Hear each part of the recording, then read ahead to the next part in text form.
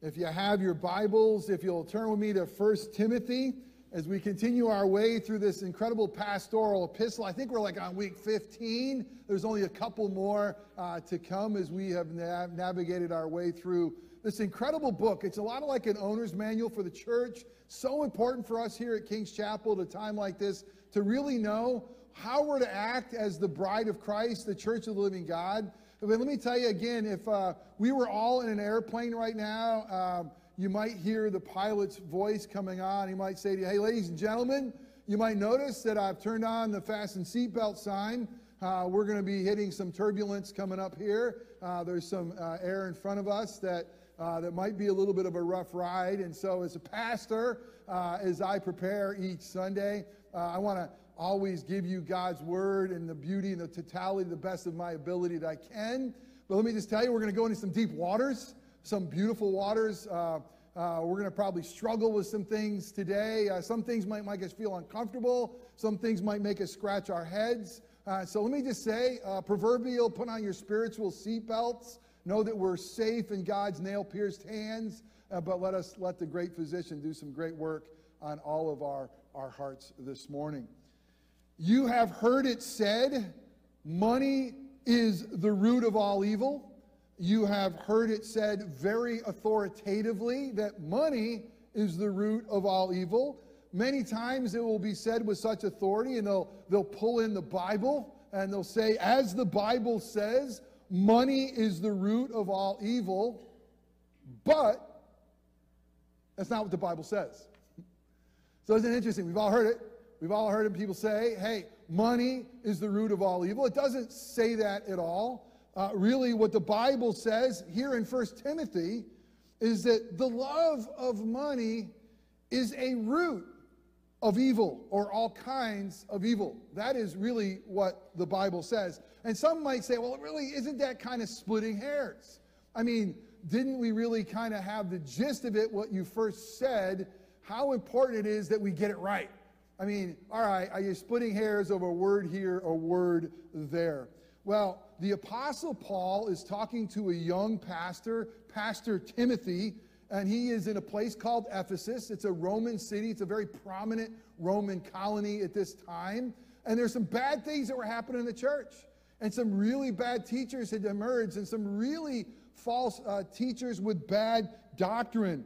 And he is telling this young pastor, Pastor Timothy, you are to preach and teach. You are to exhort. You are to encourage. You are to be passionate about teaching sound doctrine. And you got to be really careful of false teachers. Why? Well, false teachers, they have false teaching, also known as bad theology. How it's translated for us in the ESV is this strange doctrine. It's not right, and it's causing great damage in the church. As a matter of fact, this letter is told us by name, so people have walked away from the faith.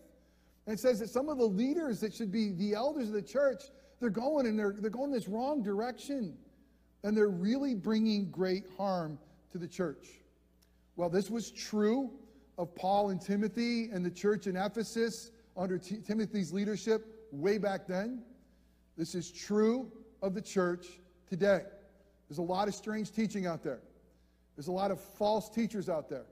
There's a lot of people who will fly a flag saying this is Christianity, this is what the Bible teaches, and it goes well beyond splitting hairs. We got to get to the point of what does the Bible really teach? What is sound doctrine, and how important is that? It's interesting for those of you who have journeyed with us through this book.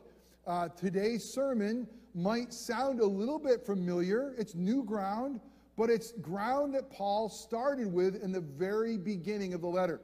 In the very beginning of the letter, Paul is going to say, hey, I want you to be on guard for false teachers, and I want you to be on guard for this strange doctrine. And he's going to now, as he closes the letter, he's landing the plane, so to speak, he's going to come back. He's going to say, now remember what I told you. This is important stuff. And so we're going to pick up this message, this teaching, and he's going to say again, beware. Beware of false teachers. Beware of strange doctrine. Why is this so important? Well, remember, the whole point of 1 Timothy is for the flourishing of the household of God.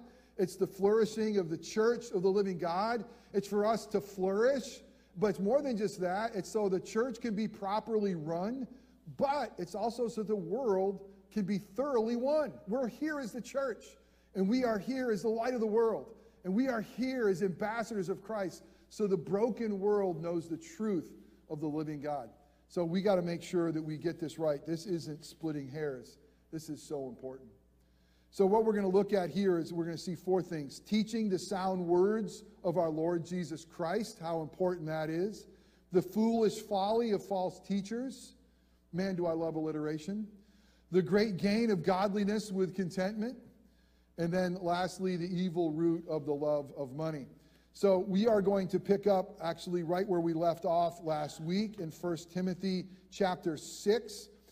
We're actually going to pick up in verse 2. At the very end of verse 2, if you look at your Bibles, if you have an ESV like I do, you'll see a break between 2 and 3 where they realize the second part of this verse in 2 should be included with the passage I'm going to read to you. We're going to read 2 Timothy 2b through verse 10. Let's be mindful. It's God's holy, inerrant word. It'll never lead us astray. Hear the word of the Lord. Paul writes to Timothy, teach and urge these things. Maybe your translation says exhort these things, or maybe preach and teach these things. If anyone teaches a different doctrine and does not agree with the sound words of our Lord Jesus Christ and the teaching that accords with godliness, he is puffed up with conceit and understands nothing. He has an unhealthy craving for controversy and for quarrels about words, which produce envy, dissension, slander, evil suspicions, and constant friction among people who are depraved in mind and deprived of the truth, imagining that godliness is a means of gain. But godliness with contentment is great gain. For we brought nothing into the world, and we cannot take anything out of the world. But if we have food and clothing, and with these we will be content. But those who desire to be rich fall into temptation, into a snare, into many senseless and harmful desires that plunge people into ruin and destruction. For the love of money is a root of all kinds of evils. It is through this craving that some have wandered away from the faith and pierced themselves with many pangs.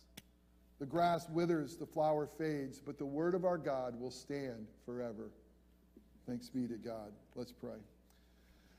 Oh, Father God, we're thankful for your word. We're thankful for the Apostle Paul and through the empowerment of the Holy Spirit, giving this great instruction to the pastor Timothy in Ephesus. How much they needed it back then because of the false teachers and the false doctrine. But God, how much your church needs this teaching now. Because false teachers are still prevalent. False doctrine, strange doctrine is rampant. And God, we need the church, the bride of Christ, to stand boldly with truth, to not split hairs, but God, to know the truth that sets us free, the truth of Jesus. The truth of your word, the truth of the gospel, the truth that you've called us to live out, the truth that sets us free. So God, would you come and would you be the teacher to all of us, and would you speak through a broken vessel like me? Oh God, would you give us ears to hear your voice, and minds to understand your word, and hearts that would embrace your truth, and feet that would walk in a manner of your name. God, the things that I say that are wrong or merely my opinion, may those things fall away and be forgotten quickly. But the things that are said are true and contain this sound doctrine, these sound words of our Lord Jesus Christ. Would you use those things to help us be more godly and more content? And we pray all this in the matchless name of Jesus. Amen. The first thing we see that Paul is going to say, he's going to say it urgently. You got to teach. You got to exhort these things. You got to press them upon them. Teach and exhort. What is it? It's interesting the phrase he uses here. The sound words of our Lord Jesus Christ. What are the sound words of our Lord Jesus Christ? He's really referring to this apostolic teaching that has emerged that Jesus is the true Messiah. He's the way, the truth, and the life. That not just the words you read and read in your Bible, but all of God's word is God's word. All of it points to Jesus. And so make sure you're teaching the sound words of our Lord Jesus Christ. And I want to break this down for you and talk to you about two really important things. The sound words, and the word sound here, by the way, very interesting Greek word. It's for health. These words will give you health. They're going to give you what your soul really needs. It's going to be, these sound words are going to tell us about who the person of Jesus Christ is and what is the work of Jesus Christ. So important. You got to know for sure who is the person of Christ Jesus and what is his work. Let's talk about the person of Jesus Christ. Only a fool will deny that there was a man named Jesus that walked the earth. I mean, everybody has basically come to the conclusion that there was a historic Jesus. There's just simply way too much evidence that will point to the reality that Jesus walked on earth. But who was that person?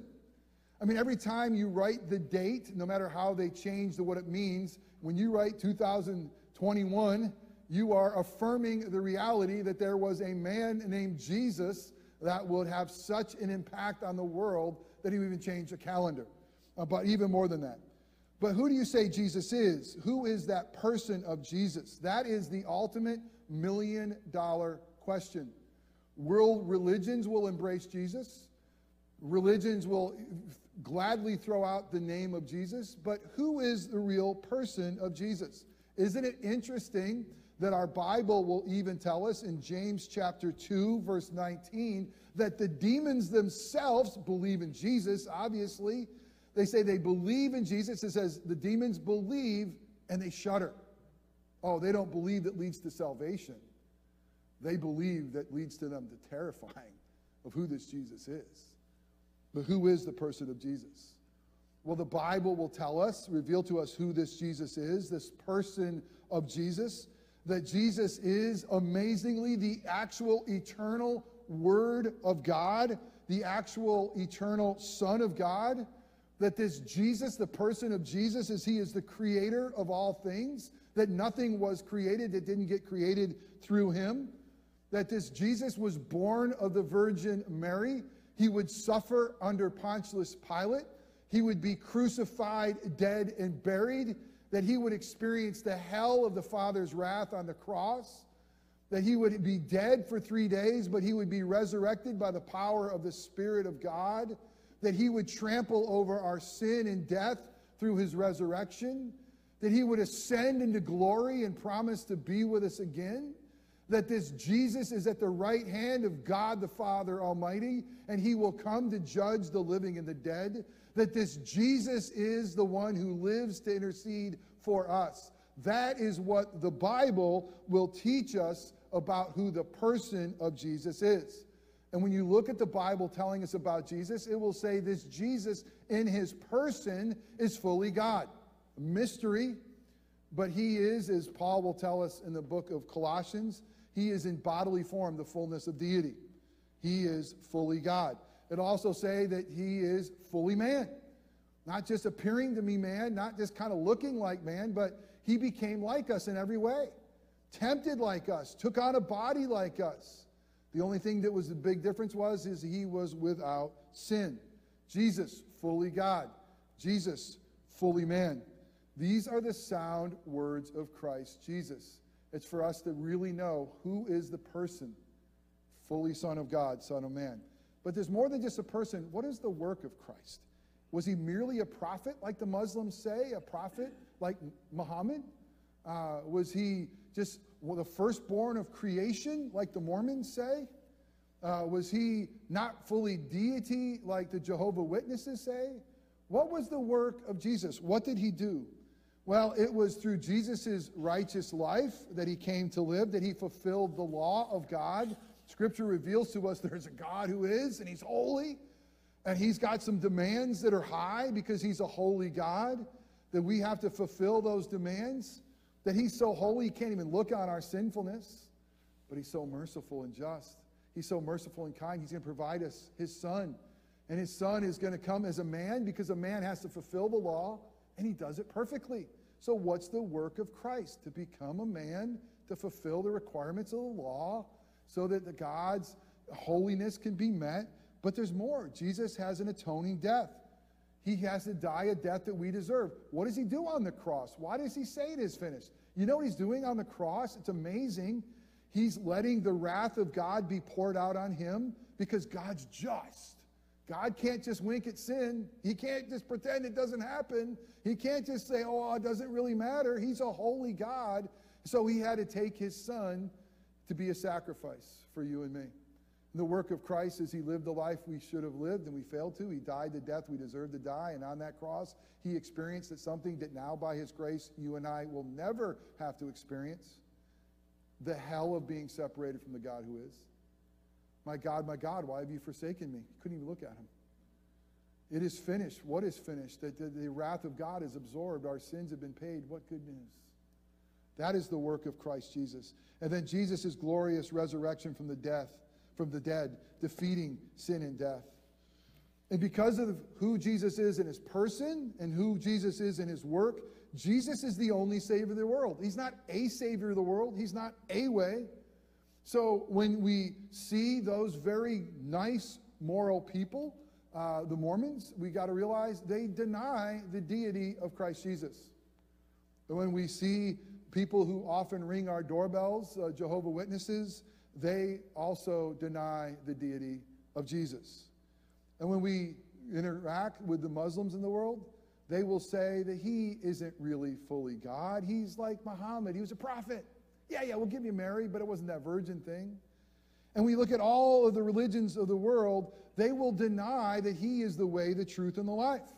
They will deny that you're not really saved by him. You're saved by what you do, or by being religious, or by following this or that. So listen, this is so important.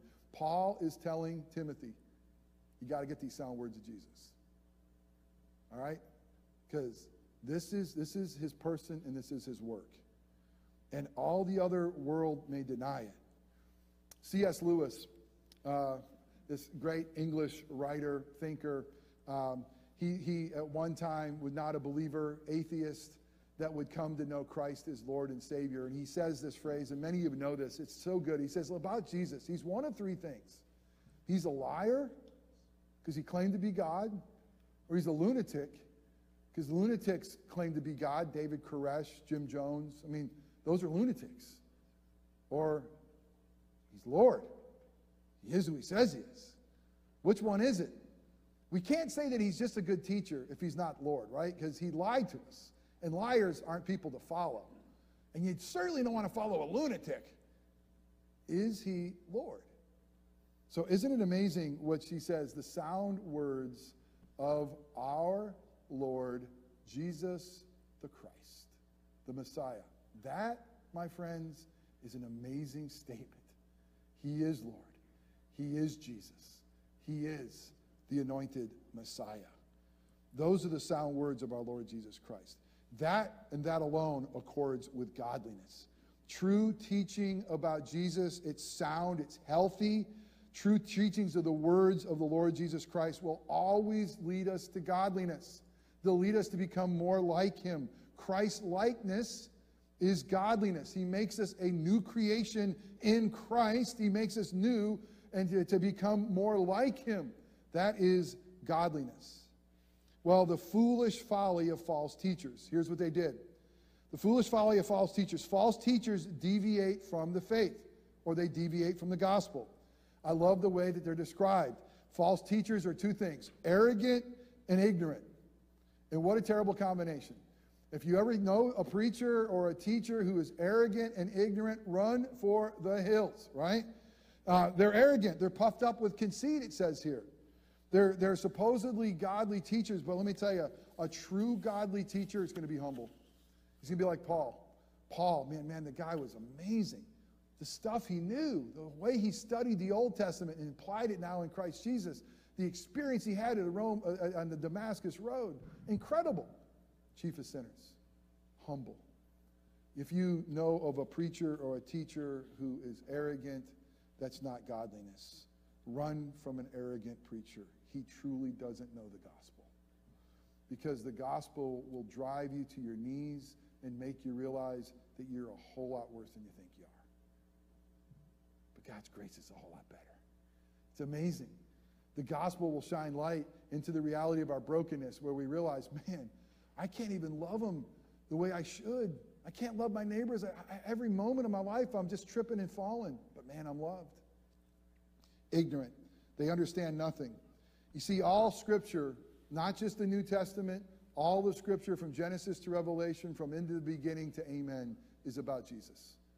When Jesus was resurrected, he took those in the upper room and goes, hey, we're going to go back to Moses, and we're going to go through the prophets, and we're going to go through the poets, and I'm going to point to you that it's all about me. All the promises find their yes in me. This is one story with one hero, with one Savior. It's all about Jesus. And if they don't understand who Jesus is, they are ignorant and they know nothing. So it's not good enough that they could explain to you the beauties of the world and how it spins, or even some great depth of God's word. If they don't tell you who Jesus is, his word and work, they miss it. All right. So false teachers, they deviate from the faith. False teachers, they divide the church. They have an unhealthy, I love this, they have an unhealthy craving for controversy and quarrels. Do you know people like that? Don't want a preacher that having an unhealthy craving for controversy and quarrels about words. Unhealthy here is sick. They're sick. There's a pathology here. There's something wrong. Their teaching promotes envy, which means it's the resentment of other people's gifts. Their teaching promotes dissension or strife, the spirit of competition and contention. Their teaching promotes slander, malicious or false talks of others. Their teaching promotes evil suspicion, not giving each other the benefit of doubt, not trusting one another. Their teaching promotes constant friction. It's the fruit of irritability. I love what it says. Depraved minds will give you deprived teaching of truth. Teachers that divide the church. If you're behind a teacher, you hear of a teacher, you're reading a book, and they're dividing us, and they're dividing the world, and they're not unifying us in Christ Jesus, run, throw it away. Because why? False teachers divide the church. Jesus prayed at the end of his life, he says, I pray that we'll be one. I pray that every tribe, tongue, and nation and people are going to be one in Christ Jesus. That we'll be unified. That it's amazing that Knowles and Seminoles can be unified. How terrible the Knowles these days. That Republicans and Democrats, that in Christ Jesus, no other way, we're going to be unified. That Jew and Gentile, that all this world is going to become one in Christ Jesus. The gospel unifies us in Christ. The gospel brings us to the Father and makes us one in Christ. And the gospel makes us brothers and sisters with one another. We have differences, and those differences are going to irritate us sometimes. But the gospel unites. It doesn't divide. So false teachers divide the church. False teachers desire to be rich. They imagine that godliness is meant for financial gain. I don't know where they get that. I scratch my head. How in the world can they think, I'm going to try to become religious, I'm going to try to become better so I make more money? Hello, have you read the Bible? You know Jesus, who was rich, became poor. I mean, what in the world is going on here? And yet we have a history of false teachers who use ministry as a platform, as a means for financial gain. What do we call them? Hucksters. Hypocrites, wolves in sheep clothing. Run from any preacher who wants worldly gain or who tells you that God's ultimate desire for you right now is worldly gain. If you're reading a book and it looks like it's religious, the guy talks a lot about Jesus, and he says, listen, God's desire for you is to be wealthy in this world. God's desire for you is to sow a seed, so that seed is going to grow and you're going to get great stuff. Throw the book away, run from it. It's no good. All right? It's a false teaching. That's not true of what God says. He says, listen, I'm going to give you in Christ Jesus all the blessings of the heavenly realms. They're all ours. But anybody who desires to live a godly life, you're going to be persecuted. You want to follow me? It's going to be hard. And he's not promising us that the best life is now. It's not. It's coming when we see him face to face. Be careful of false teachers. They're going to prey on our desire for the world's stuff and say it's really God's desire. And if you just had more faith, if you just clean up your act a little bit more, God just holding behind his back here some better things. It was interesting. a story I read preparing for this said of a wealthy man who went into church because he was so broken. He realized that all the world, it was not satisfying his soul. So he goes into church longing to find something he doesn't have. And sadly, he walked into a church that was a health, wealth, and prosperity church. And the preacher stood up and said, listen, it's God's will for you. He wants to give you a Jaguar car. The guy says, I have a Jaguar car, and I'm miserable. That's what God can provide for me? A Jaguar car? That's not enough. I got one. It's not working. I mean, probably worked, but it wasn't working for his heart. Well, the great gain of godliness with contentment. That's it. That's where we land right here. The great gain of godliness with contentment. First of all, there's this mystery of godliness we've learned about in 1 Timothy 3:16. He says this, great indeed, we confess, is the mystery of godliness. There's a mystery to this godliness. And watch this. That Jesus, he was manifested in the flesh, vindicated by the Spirit, seen by angels, proclaimed among the nations, believed on in the world, and taken up to glory. Wait a minute. This is really confusing. There's a mystery of godliness, and then you give me this like weird poem about Jesus. What are you talking about? Well, what he's saying is this, is the mystery of godliness is found in Christ Jesus. He is the source of godliness. He is that source where we are robed in Christ's righteousness, where he's removed our sins and credited to our account as his righteousness. He fills us with his Spirit. Godliness doesn't come from our hands and what we try to do on our own. It comes to us by God's grace through the work of his Son, empowered by his Spirit, and we become more like him. Godliness is great gain because godliness is found in Christ Jesus. Godliness is great gain. I love it. In 1 Timothy 4:8, we looked at this. He says, I remind you that physical training, that worldly bodily training is of some value. Take care of yourself. You are the temple of the Holy Spirit. Quit eating all those carbs. Go to the gym every once in a while. Okay, I hear you, Lord. It is of some value. Take care of yourself. But he says this, but godliness holds value for all things. It holds promise for the present life. It's important today. And it holds hope for tomorrow, the life to come. The gain of godliness. We gain. Here are these hucksters saying that we want to use religion to make a gain financially. And Paul is telling Timothy, godliness is gain. You get Jesus. And then there's this source of contentment. And the source of contentment that's so elusive for you and me. You know what it was in their day? You know what their Greek philosophers told them, the Stoics? They said, if you want to be content, it's self-sufficiency. If you really want to be content, you got to get separated from your circumstances. And the only way that you're separated from your circumstances is if you're self-sufficient. If you could have, no matter what happens in life, if you could be okay, if you could provide for you, if you could make sure that you are all right, it doesn't matter what's happening in the world. If you are self-sufficient, you can be content. That is what the Greek philosophers of the day were telling them. But Christianity is completely opposite and different. Christianity believes that contentment comes from not self-sufficiency, watch this, Christ's sufficiency. That Christ is enough. Paul will write these words in Philippians 4:12 and 13. I know that many of you know 13. We're going to get there. Here's what 12 says. Paul says, I know how to be brought low. I know what it's like to have nothing.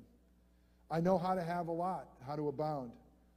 In any and every circumstances, whether my bank account is empty or, man, it's doing great, whether my 401k is really hitting it or I am not getting anything, I've learned the secret of facing plenty and hunger, abundance and need. And here's what he says. And I can do all things through Christ who strengthens me. I love Tim Tebow. He is an incredible godly man. I look up to him. You know, what a leader, what a football player. Had a little bit of better arm, he would have an NFL career he would have had. But, you know, he put on the Philippians 4:13, which I admire him for. I can do all things through Christ who strengthens me, including playing football. But we got to get the context of that verse. And I'm not ripping on Tim because he was honoring his Savior. But I'm telling you what that sentence says, what's going on there is Paul saying, listen, I found a secret. I found a secret of contentment that's so elusive. And you know what? I have had a lot, and I found it out that I could be content with a lot. I've had a little bit. You know what? I found out I can be content with that too. Why? Because you know what? I can do all things through Christ. I have a treasure that no one can touch. I have a richness. I have an adoption. I have a love. I have a relationship with the Father. I have a guaranteed inheritance. I got a home that I'm going to. I'm walking with the Spirit. I'm forgiven. I'm free. I'm loved. I'm His. And I'm content. Give me more Jesus. It says that we are born and die naked. We come into the world the way we're going out. You can't take anything with you. I love what one of the commentators says, travel light. I don't know about you, but for me, traveling light is so awesome. Nowadays, you fly somewhere, you got to pay for your seat, you got to pay for your bag. Pretty soon, they're going to charge you for the oxygen on the plane, right? You know, they're nickel and diming the crud out of you. And I don't know about you, but the older I get, the lighter I want to travel. I just want to have nothing. Travel light. Isn't there freedom from all that baggage you're trying to get through all the security and everything and trying to, man, I sure hope there's space up there for all the junk I want to throw up there. Travel light through life. You know, godliness with contentment is great gain. The scripture doesn't say that you shouldn't be rich. It says if you are, you shouldn't pursue it. Enjoy what God has given you, but travel light. Hold on to it loosely. Godliness with contentment. We bring nothing in, we take nothing with us. At one funeral, someone said of a rich man, hey, what did he leave behind? What was left behind? And the pastor rightly said, everything. He left it all. Maybe he didn't get it, but he left it all. He didn't take anything with him. It's all gone. But what he's also saying is, listen, be content. Why? Because God will provide for you food and clothing. Interesting Greek word, clothing. It means covering. Probably includes a house, more than just clothes. God's going to cover you. God's going to provide for you. He knows. And it might be the last minute, and it may not be as much as you want, but God is going to provide for you. Have you experienced that to be true? Have you just not experienced that when you just don't know how, but He just shows up? I remember when Katie and I were first married, and we had no credit. I was 21, she was 23, and every place we went we lived in New Jersey, so we went into the promised land, and everything we had to do was hey, can you turn on our power? Yeah. Hey, you got no credit. Can you give us some money? What for? You gotta have a deposit. Hey, can you turn on this? Yeah. Well, you got to give us a deposit. I mean, we were giving out deposits, and I got paid once a month from a very big company. So I started on June 1st. I didn't get paid until August. My wife was a Christian school teacher, and if you don't mind me sharing how much you made your first year teaching in a Christian school, she made a whopping $11,000. But it didn't start until September. So that first summer, it was pretty darn lean. You know, we didn't have anything, right? And we had on our couch a pillow that my mom's heart friends, I wish Joan was here, gave to us. And they had a little compartment in that pillow, and they threw money in it. And Katie, do you remember who was the one who actually had the pillow? Was it you or me? Do you remember? You had the pillow? So she took the pillow, and she looked in, and she goes, oh, I'm like, whatever. You know that I spent that the day we got it. He's like, no, whatever. She's pulled out. I mean, it was like, woo! I mean, we got some money. I mean, it was amazing. And I wasn't planning on telling you that stupid little story, but I guarantee you got stories like that too. God's going to provide for you. He's going to show up. And maybe you don't get your speedboat, Henry, but, you know, He will take care of His own. All right, I got to close this up. So let's talk a little bit about the evil root of the love of money. Now remember, it's the love of money. It's not money. And it is not the root of all evil. It is a root. I like the way the ESV translate this. It's a way of evil, okay? Pride is probably more the way of all evil. But anyway, remember, you fall into a temptation and trap if you have a love for money. It's a temptation. It's a trap. It's an allure. Come over this way. I love what Solomon would write in Ecclesiastes 5:10. Listen to these words. He who loves money will not be satisfied with money. Is that not perfect? You love money, it's not going to satisfy you. You want to pursue it, it's not going to be enough. Nor he who loves wealth and his income, that's also vanity. If you love money, you're pursuing after money, guess what? It won't satisfy you. Money's a drug. It leads to an addiction. Money captures our hearts, but watch this, money will never liberate our hearts. It captures our heart, but it'll never liberate our hearts. Money will fall into temptation, the trap, fall into foolish and harmful desires. Avarice produces harmful desires, longing for more. It plunges us into ruin and destruction, ruin in this life, destruction for the life to come. We wander from the faith. As Jesus would say in Luke 16, no servant can serve two masters, for either he will hate the one and love the other. He will be devoted to the one and despise the other. You cannot serve both God and money. What are you pursuing? Money will pierce you with many griefs. The love of money. How is it with you? Are you learning and living the sound words of our Lord Jesus Christ? Do you know who the person of Christ is? Do you believe him to be Lord? Or is he a lunatic and liar? How about the work of Christ? Are you resting in the work of Christ? That his life, death, and resurrection for you is enough? Or are you trying to make it on your own? Or looking for another way? How is it with you? Do you have a passionate pursuit of godliness? Or are you pursuing this world? Can you identify false teachers and strange doctrine? Can you know what things are divisive and those teachings that is unifying? Are you really pursuing godliness? Do you know that godliness leads to great gain? Are you content? Let's look at that. Are you content? Where are you? I know it's elusive. It's elusive for all of us. Moi aussi.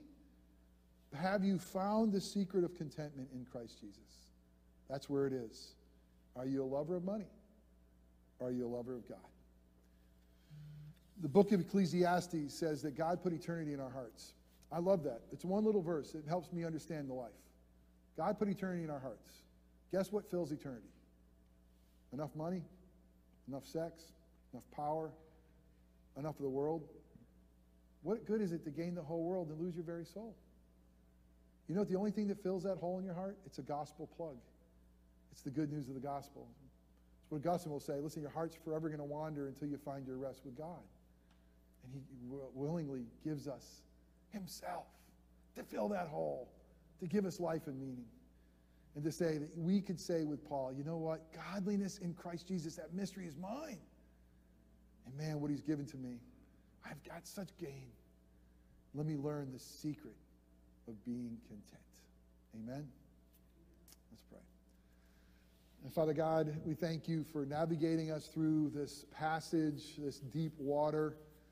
Father God, and I guarantee that everyone who heard this message, preacher included, there are points of this where we're like, oh man, did I blow it here? Oh man, am I like pursuing the wrong things here? God, part of your grace to us is to point out where we aren't pursuing the sound words of our Lord and Savior Jesus Christ, where we are listening to the world. God, part of your grace to us is letting us see our lives and to see what are we chasing after? What are we doing?